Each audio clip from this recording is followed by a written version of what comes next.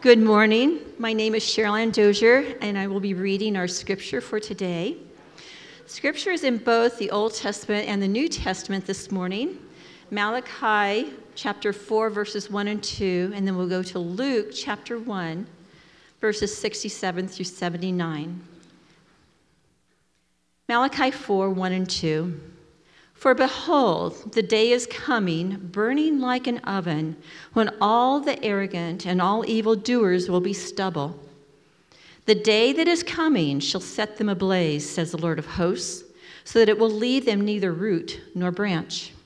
But for you who fear my name, the Son of Righteousness shall rise with healing in its wings. You shall go out leaping like calves from the stall. Luke chapter 1, verses 67 through 79.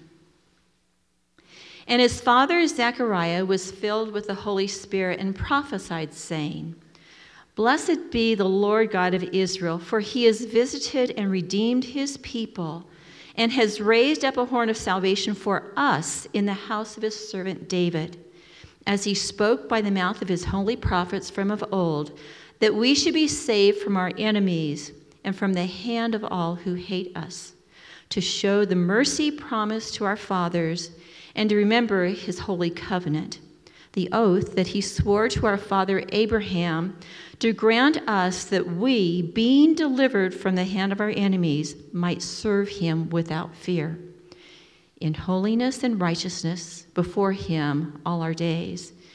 And you, child, will be called the prophet of the Most High, for you will go before the Lord to prepare his ways, to give knowledge of salvation to his people in the forgiveness of their sins, because of the tender mercy of our God, whereby the sunrise shall visit us from on high, to give light to those who sit in darkness and in the shadow of death, to guide our feet into the way of peace. This is the word of the Lord.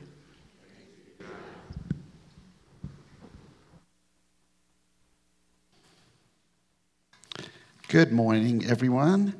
My name is Andrew Shafe, and I'm one of the elders here too, and it's my privilege this morning to open God's Word with you. So I'd like to start by praying. Father God, we're really amazed at your Word and the promises in it. Lord, thank you that we have the whole revelation of Scripture in our language, that we have Old and New Testament. Lord, we're very, very blessed. And Lord, as we look into it today, we pray that you would do the work through your Spirit of applying it to each and every heart here, meeting their need, Lord, lifting their eyes to you and giving them hope in you. We pray in Jesus' name. Amen. O come, thou Dayspring, come and cheer our spirits by thine advent here. Disperse the gloomy clouds of night, and death's dark shadows put to flight. I love this hymn, and I love the time of Advent. I can't believe it's upon us already. For me, I don't know if you're the same, but it seems like as soon as Thanksgiving comes, I step onto this Holiday Express train and it just takes off, and the days fly by until Christmas. It's amazing how quickly the time can go. And I think we've all known times in our lives when things go slower or faster, depending on how we're looking at the time. It's kind of funny how time works that way. And it reminds me of a story I read about a man who had lived rather a rough life, and it had really taken a toll on his body. And finally, his health declined, and he went to the doctor, and he got some tests done, and the doctor said, I'm afraid I have some bad news for you. And he said, what is it? And he said, you've actually only got a year to live. And the man was absolutely shocked, and he said, is there anything I can do? And the doctor said, well, there is one thing you could do. You could move to West Texas, buy a pig farm, and marry a widow with 8 children. And he said, that will make me live longer? And he said, no, but it'll seem longer. Anyway, you guys have probably known those times of like this endless waiting. Maybe it was when, for me as a child, the school days would go by slowly, and then you'd be looking forward to the holiday, to vacation, and then vacation time would just fly by so quickly. The hardest kind of waiting is when you have a strong desire for a certain outcome or an event, but there's not an actual end in sight. And even the process of waiting may be painful, physically or mentally or spiritually. There's an old English word that describes that. It's the word yearning. And I think it's something that none of us ever like to do, right? None of us like to yearn for things. But I want to look at this term yearning and how it applies to us in these two texts this morning from Malachi and from Luke. And my disclaimer is always that as a Bible scholar, I'm not necessarily the brightest bulb on the tree, but I really do enjoy getting into God's Word. And I want to just share with you what God has been teaching me as I looked into these verses. And just join me this morning on this voyage of discovery as we look into what God's Word says. So as I said, we've all experienced yearning, wanting something good, waiting for it. Maybe it's a person, maybe it's a place, a time in the past where we reflect on and miss that. Maybe it's something we're experiencing right now, something we're looking forward to happen in the future. Maybe a need that we have that we just really want to have fulfilled right now. Maybe it's the yearning to see someone again. And I remember as missionaries, as we left the U.S. and went to Senegal, we had to say goodbye to a lot of people for many years, and it was really hard. And then as our kids graduated and went back to the U.S., we missed them, and we yearned to be together again, especially at Christmas time when we were separated. It was pretty hard. And sometimes that yearning has an element of fear. Many of us have waited for medical results, and it seems like we're eager to get those results right away, and the doctor's offices never seem quite as eager to get those results as quickly as we want them. Maybe some of you have been praying over and over for a loved one to come to Christ, and there's that yearning that they would understand the truth. The Jews as a nation were totally familiar with this idea of yearning. For generations, they had been struggling. They'd been oppressed basically since the time of Solomon. They'd had all kinds of enemies coming and fighting and attacking them, taking over things. God had warned them as they descended into idolatry that there would be consequences, and they were living out those consequences through the years. They were missing not only the blessing of knowing God, but they were also oppressed in all kinds of ways, including by their enemies. But God hadn't forgotten them. Is this going to work? Hopefully it will. There we go. Whoops, too many. There. He sent the prophets. Those are old stained glass window with different prophets in it. I love that picture. From Moses to Malachi, he sent them the prophets to show them their need to come back to him, what their true need was. And that leads us to the first of our texts, which is Malachi chapter 4. I'm going to read it again. I'll read the whole chapter. It's only 6 verses long. Surely the day is coming. It will burn like a furnace. All the arrogant and every evildoer will be stubble. And the day that is coming will set them on fire, says the Lord Almighty. Not a root or a branch will be left to them. But for you who revere my name, the Sun of Righteousness will rise with healing in its rays, and you will go out and frolic like well-fed calves. Then you will trample on the wicked. They will be ashes under the soles of your feet on the day when I act, says the Lord Almighty. Remember the law of my servant Moses, the decrees and laws I gave them at Horeb for all Israel. See, I will send the prophet Elijah to you before that great and dreadful day of the Lord comes.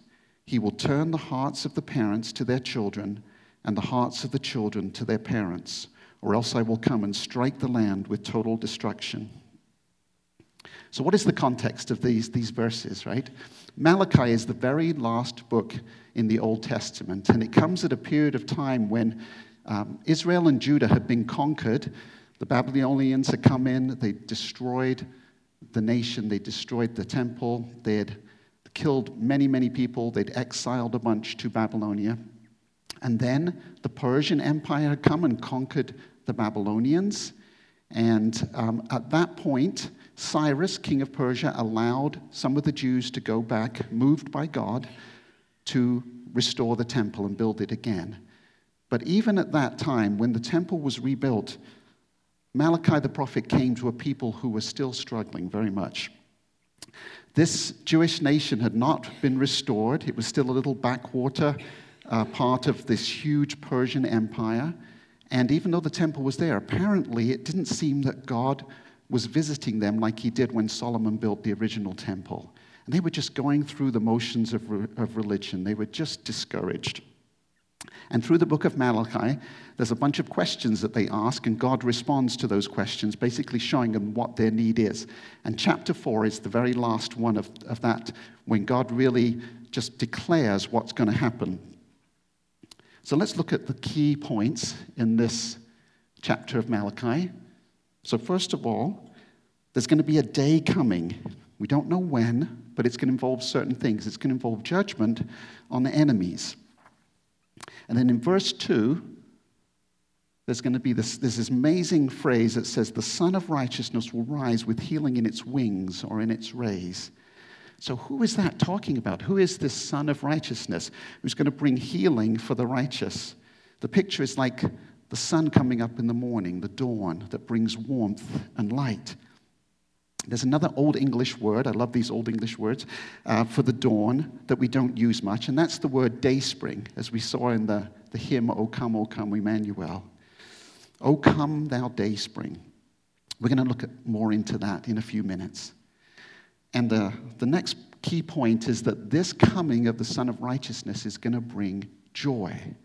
And it's going to be joy that's going to be overwhelming. I don't know if you've ever seen a video of calves that have been released into pasture for the first time, but they just skip all over the place. Or maybe you've seen pictures of those baby goats that just kind of go boing, boing, boing on all four legs at a time. That's the picture of the joy that we're going to have, or people are going to have when this Dayspring comes. And then again, there's this idea again of the judgment of the wicked. And then the sending of Elijah. That's interesting. Elijah died many years ago. Who is Elijah? Or he went to heaven. Who is this Elijah who's going to come again? Who's going to turn hearts? There's a reference again to the day of the Lord.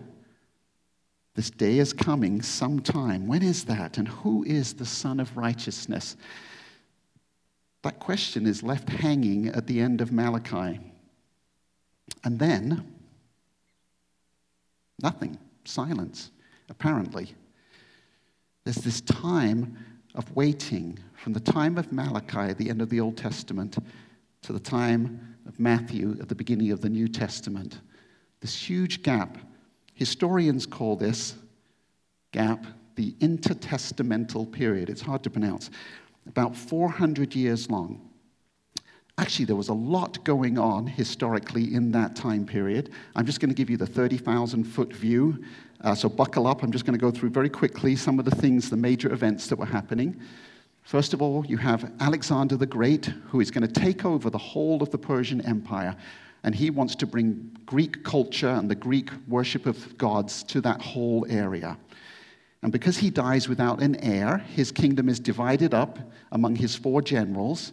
And eventually, the Seleucids, this arm of this general, they take over Palestine and the whole area there.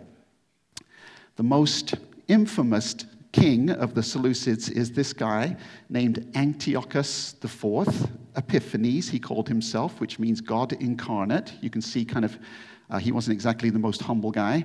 And he tried to stamp out the Jewish faith, and he even sacrificed a pig on the altar of the temple. So he was not a good dude. And the Jews responded by rebelling against him. And Judas Maccabeus led this rebellion that actually was successful. And this new dynasty was established. But even there, this kind of influence of Greek culture would come in. And you had the Sadducees coming up who would follow that, and the Pharisees who wanted to stay with the law. And then finally, in about 63 BC, the Romans came under Pompey. And so that's the stage historically that's set as we go into the New Testament. The Romans are now in charge of that area. So, but in all this, Israel is, as a nation, seemingly didn't realize that their primary need was not external. It wasn't deliverance from the enemies, but actually internal. That's what God had been saying through the prophets over and over again. They didn't need a military leader to bring them freedom from the external powers. They needed a new heart. They needed a new covenant with God that would restore that relationship with him. They were in darkness, and they needed light. This intertestamental period has been called the silent years because there was no new revelation, no prophets in that time between the Old and New Testaments. But as you can imagine, God was not silent. He was actually at work in that, and we can see clear evidence of that as we get introduced to different people at the beginning of the New Testament in the Gospels, like Zechariah and his wife Elizabeth, like Mary and Joseph, like Simeon and Anna, people who kept their hope in Messiah coming, in God. Generations of people who believed God's promises and passed that on from generation to generation through those silent years until the coming of this light at the beginning of the book of Matthew and Luke. So now, 425 years later, we find ourselves at Luke chapter 1, 67 to 79. And you know the story how Zechariah was promised a son, even though his wife couldn't have children. He didn't believe it. He was struck dumb. But after Gabriel came to Mary and said that she's going to have a baby, the baby John was born to Elizabeth. And Zechariah could speak again, as he said, his name will be John. And he responded with this prophetic kind of song. I want to read it again to you quickly here. It says, his father Zechariah was filled with the Holy Spirit and prophesied, praise be to the Lord, the God of Israel, because he has come to his people and redeemed them. He has raised up a horn of salvation for us in the house of his servant David, as he said through his holy prophets of long ago. Salvation from our enemies and from the hand of all who hate us, to show mercy to our ancestors and to remember his holy covenant, the oath he swore to our father Abraham, to rescue us from the hand of our enemies and to enable us to serve him without fear, in holiness and righteousness before him all our days. And you, my child, will be called a prophet of the Most High, for you will go on before the Lord to prepare the way for him, to give his people the knowledge of salvation through the forgiveness of their sins, because of the tender mercy of our God, by which the rising sun will come to us from heaven, to shine on those living in darkness and in the shadow of death, to guide our feet into the path of peace.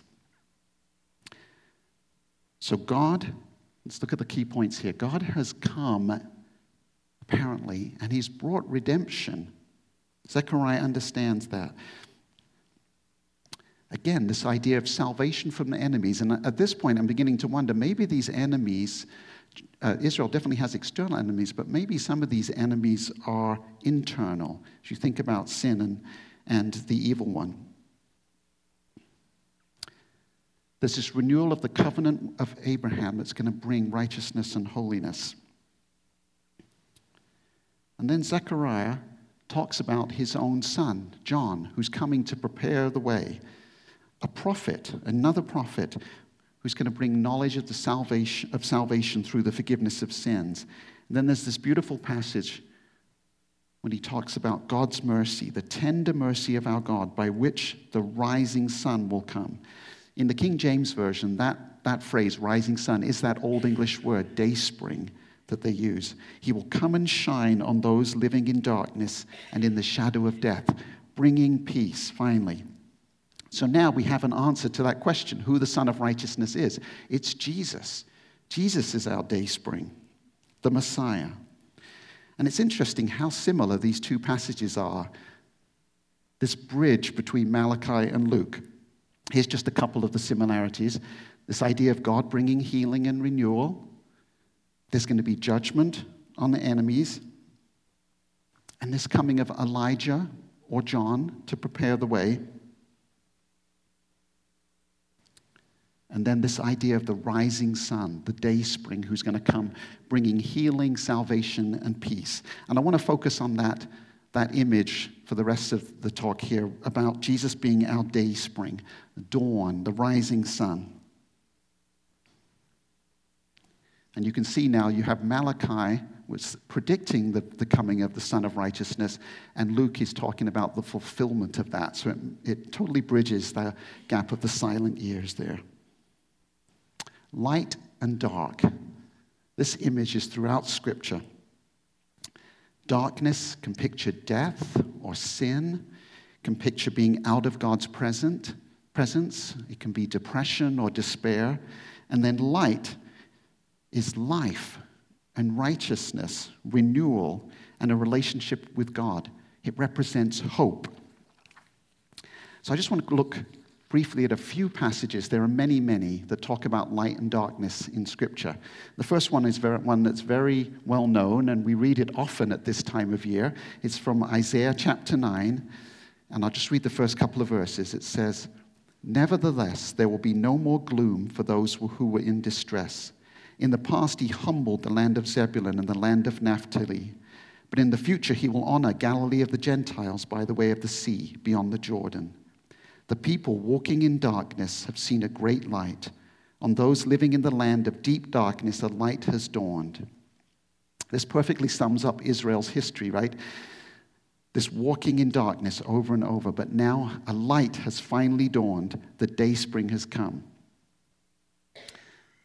Another passage that talks about light and darkness is when Simeon, who is this elderly man who is waiting for the Messiah to come, Joseph and Mary bring Jesus to the temple to present him, and he sees the baby Jesus, and he speaks these words of praise to the Lord for finally being able to see the Messiah. He says, "Sovereign Lord, as you have promised, you may now dismiss your servant in peace. For my eyes have seen your salvation, which you have prepared in the sight of all nations, a light for revelation to the Gentiles and the glory of your people Israel."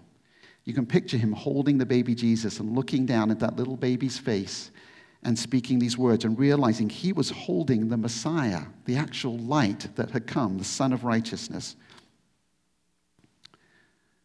Last one is another very familiar passage, back to Isaiah again, from Isaiah chapter 60, verses 1 to 3. It says, "Arise, shine, for your light has come, and the glory of the Lord rises upon you. See, darkness covers the earth, and thick darkness is over the peoples, but the Lord rises upon you, and his glory appears over you. Nations will come to your light, and kings to the brightness of your dawn." And that word in there, rises, that shows up twice in those verses, is the exact same Hebrew word, Zara, that appears in Malachi when it talks about the Son of Righteousness rising. So again, this dawning of the light represents the end, final end of this time of waiting.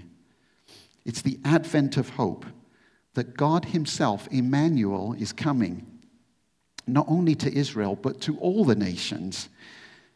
Do you remember all the things that we yearn for, the things that you yearn for? God knows our need, and he offers this wonderful gift that helps us in our yearning, and that gift is hope. Not a hopefulness, like a hope it's going to happen, but a sure hope based on truth. God's light brings hope. God is the God of hope. It's all over Scripture. I encourage you to do a study on that, on the word hope in Scripture. It's everywhere. I think of hope and yearning as siblings.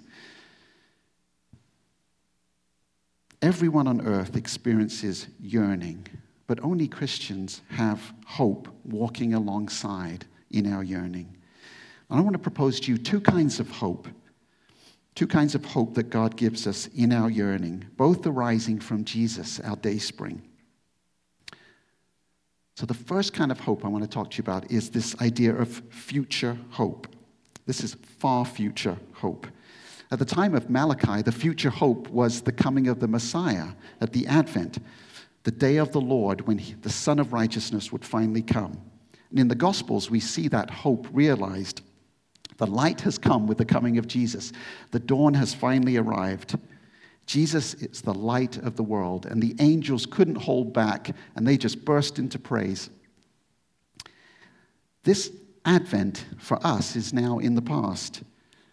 So what about us now? Do we still need hope now that Advent has come? What does the picture of Jesus as our dayspring mean for us today? There is a great joy in looking back at Advent as we experience right now, right? We really enjoy that. Rejoice, rejoice. Emmanuel has come. But it's an interesting phenomenon regarding some prophecies in the Bible that there's this idea of dual fulfillment. And one of those examples is this rising Son of Righteousness that Malachi talks about. For the Jews at the time of the Old Testament prophets, again, as they looked forward to this day of the Lord, they were thinking of this single event.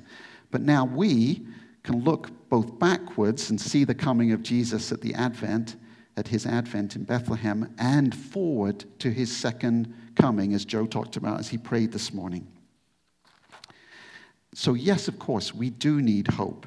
We need hope in this present time of darkness, and praise God we can have it. Jesus is coming back, and the time of darkness that's really existed all the way since sin entered the world will end. And when Jesus comes, the glorious Son, he'll banish darkness forever. It's going to be the ultimate dawn. I love these verses in Revelation 21. And I'm just going to read some of them here. It says, "Then I saw a new heaven and a new earth, for the first heaven and the first earth had passed away, and there was no longer any sea. I saw the holy city, the new Jerusalem, coming down out of heaven from God, prepared as a bride, beautifully dressed for her husband. And I heard a loud voice from the throne saying, 'Look, God's dwelling place is now among the people, and he will dwell with them. They will be his people, and God himself will be with them and be their God. He will wipe every tear from their eyes. There will be no more death, or mourning, or crying, or pain, for the old order of things has passed away.' He who was seated on the throne said, 'I am making everything new.' Then he said, 'Write this down, for these words are trustworthy and true.' And then skipping to verse 22 here, 'I did not see a temple in the city, because the Lord God Almighty and the Lamb are its temple. The city does not need the sun or the moon to shine on it, for the glory of God gives it light, and the Lamb is its lamp. The nations will walk by its light, and the kings of the earth will bring their splendor into it.'" It's an amazing picture of God banishing darkness forever. If we've received Jesus as our Savior, our salvation, our future is absolutely 100% secure in Christ. And through his death and resurrection, we can be with him forever. And we have that sure and shining hope. So this sure hope can give us something to hold on to that is firm and secure, even when everything around us is shaking, which we experience a lot, especially these days. It seems like lots of things are challenging us. Lots of things are in flux and going up and down. As it says in Hebrews chapter 6, verse 19 and 20, we have this hope as an anchor for the soul, firm and secure. It enters the inner sanctuary behind the curtain where our forerunner, Jesus, has entered on our behalf. Hope as an anchor. You know, when a boat is in a harbor, a safe harbor, it can put an anchor down, but it's not really very difficult. It can stay secure in that harbor. But what about when a boat is out on the open sea and a storm is coming and darkness is falling and the depth of the ocean is too deep to put an anchor down? What does it do then? Well, I don't know if any of you sail at all, but what boats do is they use something called a sea anchor. And this is kind of a modern one. It looks a bit like a parachute. And they throw it over from the bow of the boat, and it's attached. And as the wind and the waves blow in, and the boat is pushed, that parachute under the water anchors the boat, and the drag on it stops the boat from being pushed maybe into the rocks. And it also, because it's attached to the front of the boat, it keeps the bow pointed into the waves so it can ride over those waves and not be swamped. I want to propose to you that Jesus is our sea anchor. He keeps us secure when all around us is shaking. He will keep us secure until he returns, when the dayspring will dawn over a new heaven and a new earth, and darkness will be banished forever. This is going to happen. This time is coming. Darkness cannot and will not last forever.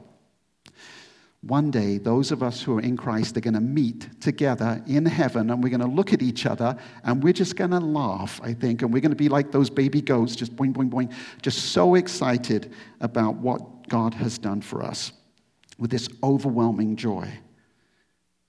Isaiah 35 is one of my favorite chapters in Scripture.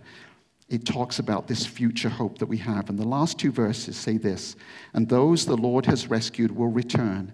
They will enter Zion with singing. Everlasting joy will crown their heads. Gladness and joy will overtake them, and sorrow and sighing will flee away. I love that picture. Do you know how fast the dawn travels around the earth? If you were up in the space station and you could look down, you could actually see the dawn coming across the world. It travels over 1,000 miles an hour. That's kind of why it's going to be for us. We're going to look back, and joy is going to overtake us like the dawn coming at that speed. It's going to be amazing. All our yearnings will be ended in a moment. Whoosh, gone. Wonderful. But if you're like me, sometimes that time seems a long way away, right? Far, far away. Time is passing slowly, waiting for Christ's second coming. What about the darkness that challenges us right now, today? What can we do about that? Well, the Bible indicates that our future hope in Jesus' return is not the only hope that we have. We can experience Christ as our Dayspring every day. So there's a second kind of hope, a daily hope that we can experience. And I believe God gave us the time of morning, when the sun comes up, as a very sacred time. That's what I see in Scripture, and that's what I've experienced in my own life. I don't know if you guys have ever been camping or backpacking, and you get up kind of early, and you see the sunrise over the mountains.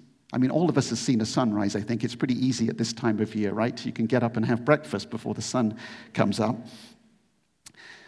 But what a wonderful thing it is to see the sun, and what a joy, especially if it's been a tough night. I don't know if you guys have ever had tough nights. I'm sure you have. Maybe a night when you just couldn't sleep. Maybe you were just thinking about things, or perhaps you were up with a sick child all night, and you just really couldn't wait for the dawn.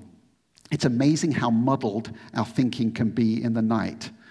There's an experience that Kathy and I had of this when we were backpacking up on Mount Hood when we were newlyweds. And we were staying the night in this stone shelter.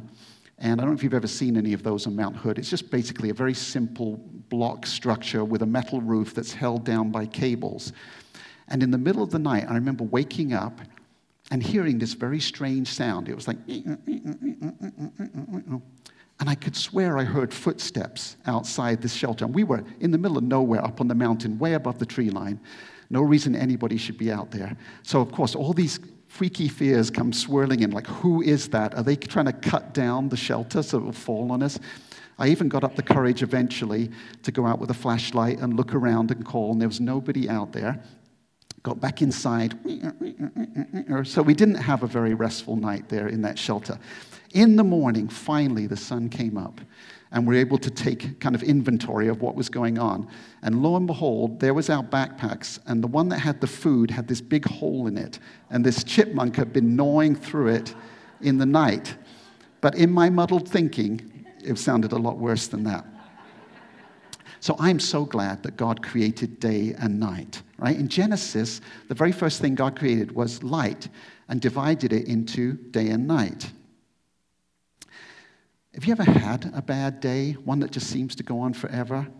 Nothing seems to go right, and you think, I can't wait for this day to be over and to start afresh tomorrow. Well, what if days, instead of being 24 hours long, were actually a whole week long, 168 hours long? How would that be? Man, you could have a really tough day that just kept going on and on and on. What if we didn't have new days at all? What if there was not that experience of starting over again afresh? It was just one long, endless day. What if there was no new morning, no renewed hope in a new day? Well, this idea of daily hope is all over Scripture, that God will provide for us each new day. I just want to look at a couple of verses, again, probably very familiar to you, about the sunrise that we experience every day, this renewed hope. And the first is Lamentations 3:22 and 23. Because of the Lord's great love, we are not consumed, for his compassions never fail. They are new every morning. Great is your faithfulness. The picture is that each day we can experience anew God's compassion, his care, and his grace. Matthew 6:33 and 34, another very familiar one. But seek first his kingdom and his righteousness, and all these things will be given to you as well. Therefore, do not worry about tomorrow, for tomorrow will worry about itself. Each day has enough trouble of its own. So God apparently designed us to live day by day, one day after another. Him giving us daily grace, enough for each day. Each day, then, can bring that renewed hope. With Jesus as our dayspring, we can start each day anew with the grace that we need in him. And the promise is, when tomorrow comes, there'll be new grace for tomorrow. Sometimes when we worry, we try and live in the future, and God has given us grace for today. We don't have to worry about tomorrow.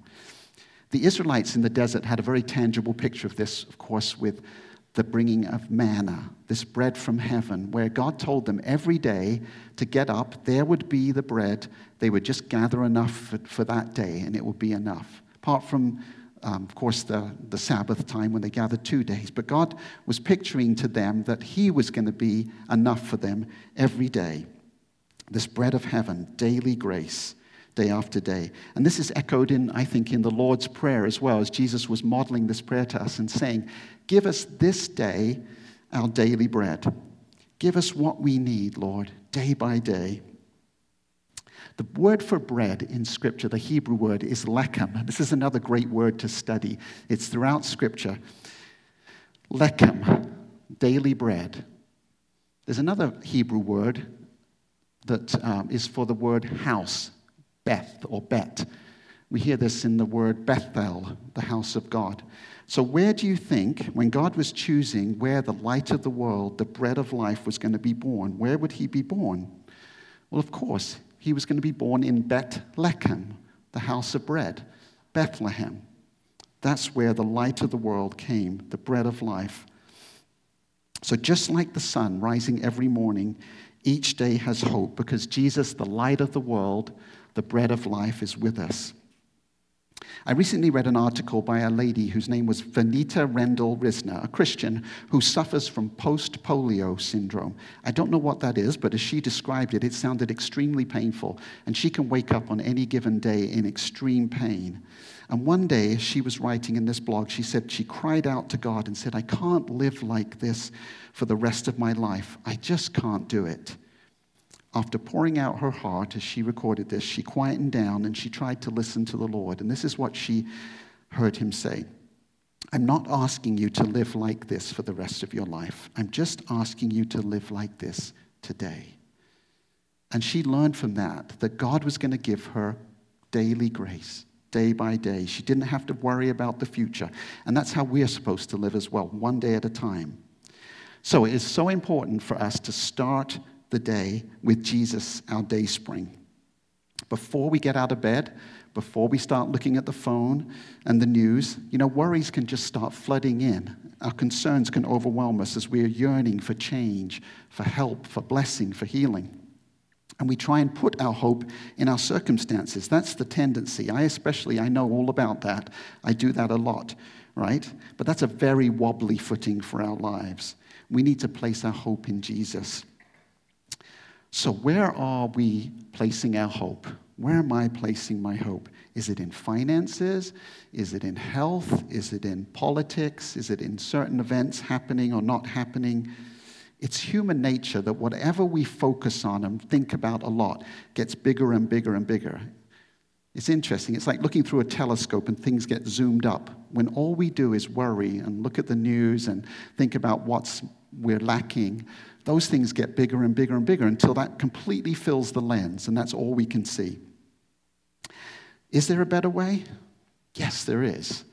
And that is to go to God's word and look at his promises and spend time with Jesus, our dayspring, because he has promised us daily grace, strength, peace, wisdom, help, forgiveness, his presence. Remember, he says, never will I leave you. Never will I forsake you.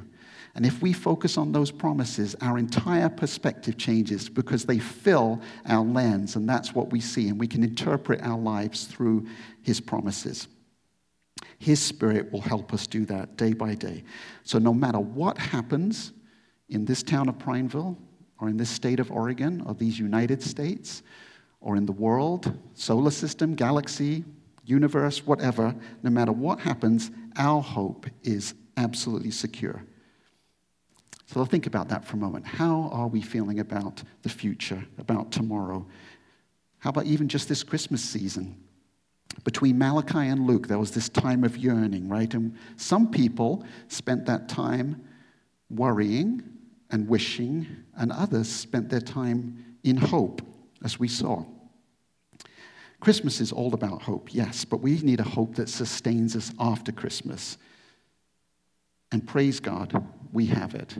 Two kinds of hope, a future hope and a daily hope, both from Jesus, our Dayspring. 1 Peter 1, chapter 3, says this, "Praise be to the God and Father of our Lord Jesus Christ. In his great mercy, he has given us new birth into a living hope through the resurrection of Jesus Christ from the dead, and into an inheritance that can never perish, spoil, or fade." Our hope is alive, and we can walk every day in that light. So here's my application from this. I want to start each day with Jesus, be in his word before I look in my phone, and then walk in that rhythm with him day by day for the rest of my life. I want to be careful how much time I spend on the news, spending more time in God's word than I do reading news articles. I don't need to not be informed, but I just need my perspective to be correct. The dawn is coming, chasing away the darkness, both tomorrow and when Jesus returns. Now, if you don't have Jesus as your Savior, if you don't have that hope, if you haven't experienced that relationship with him, I urge you, don't delay. Talk to someone who brought you or one of the elders or staff here. We'd love to talk to you about him. Now is the time of salvation. Don't wait. There's a glow in the east. Do you feel him tugging? Time is short. But for those of us who follow Jesus, we can stand up and lift up our heads because our redemption is drawing near. In our ministry with Wycliffe, we get lots of newsletters from the members that we care for. And there's one couple that at the end of their newsletter, every time they have the same phrase. It just says, "Father, send your son." That word in Aramaic is Maranatha. Come, Lord Jesus. Oh, come, thou Dayspring, come and cheer our spirits by thine advent here. Disperse the gloomy clouds of night, and death's dark shadows put to flight. Let's pray. Lord, thank you that you are our living hope, that we don't have to walk in darkness, that we have daily hope with you, day after day. We can trust that you'll provide for our needs. And in the bigger picture, we can trust you for the whole future of our lives because you are coming back and you're going to make everything new. And Lord, help me and help my brothers and sisters here to have that perspective, especially when things around us seem to shake. Lord, help us to put our hope in you, our sea anchor in you, so when the storm rages and the wind blows and the waves seem so high around us that we can know that we're held secure in you. So Lord, may this Advent season bring you glory, but may it also transform us. So when it is over and we go back to the January 1st and we're starting a new year, Lord, that we can go with expectation and hope that you'll be with us each day and forever. Amen.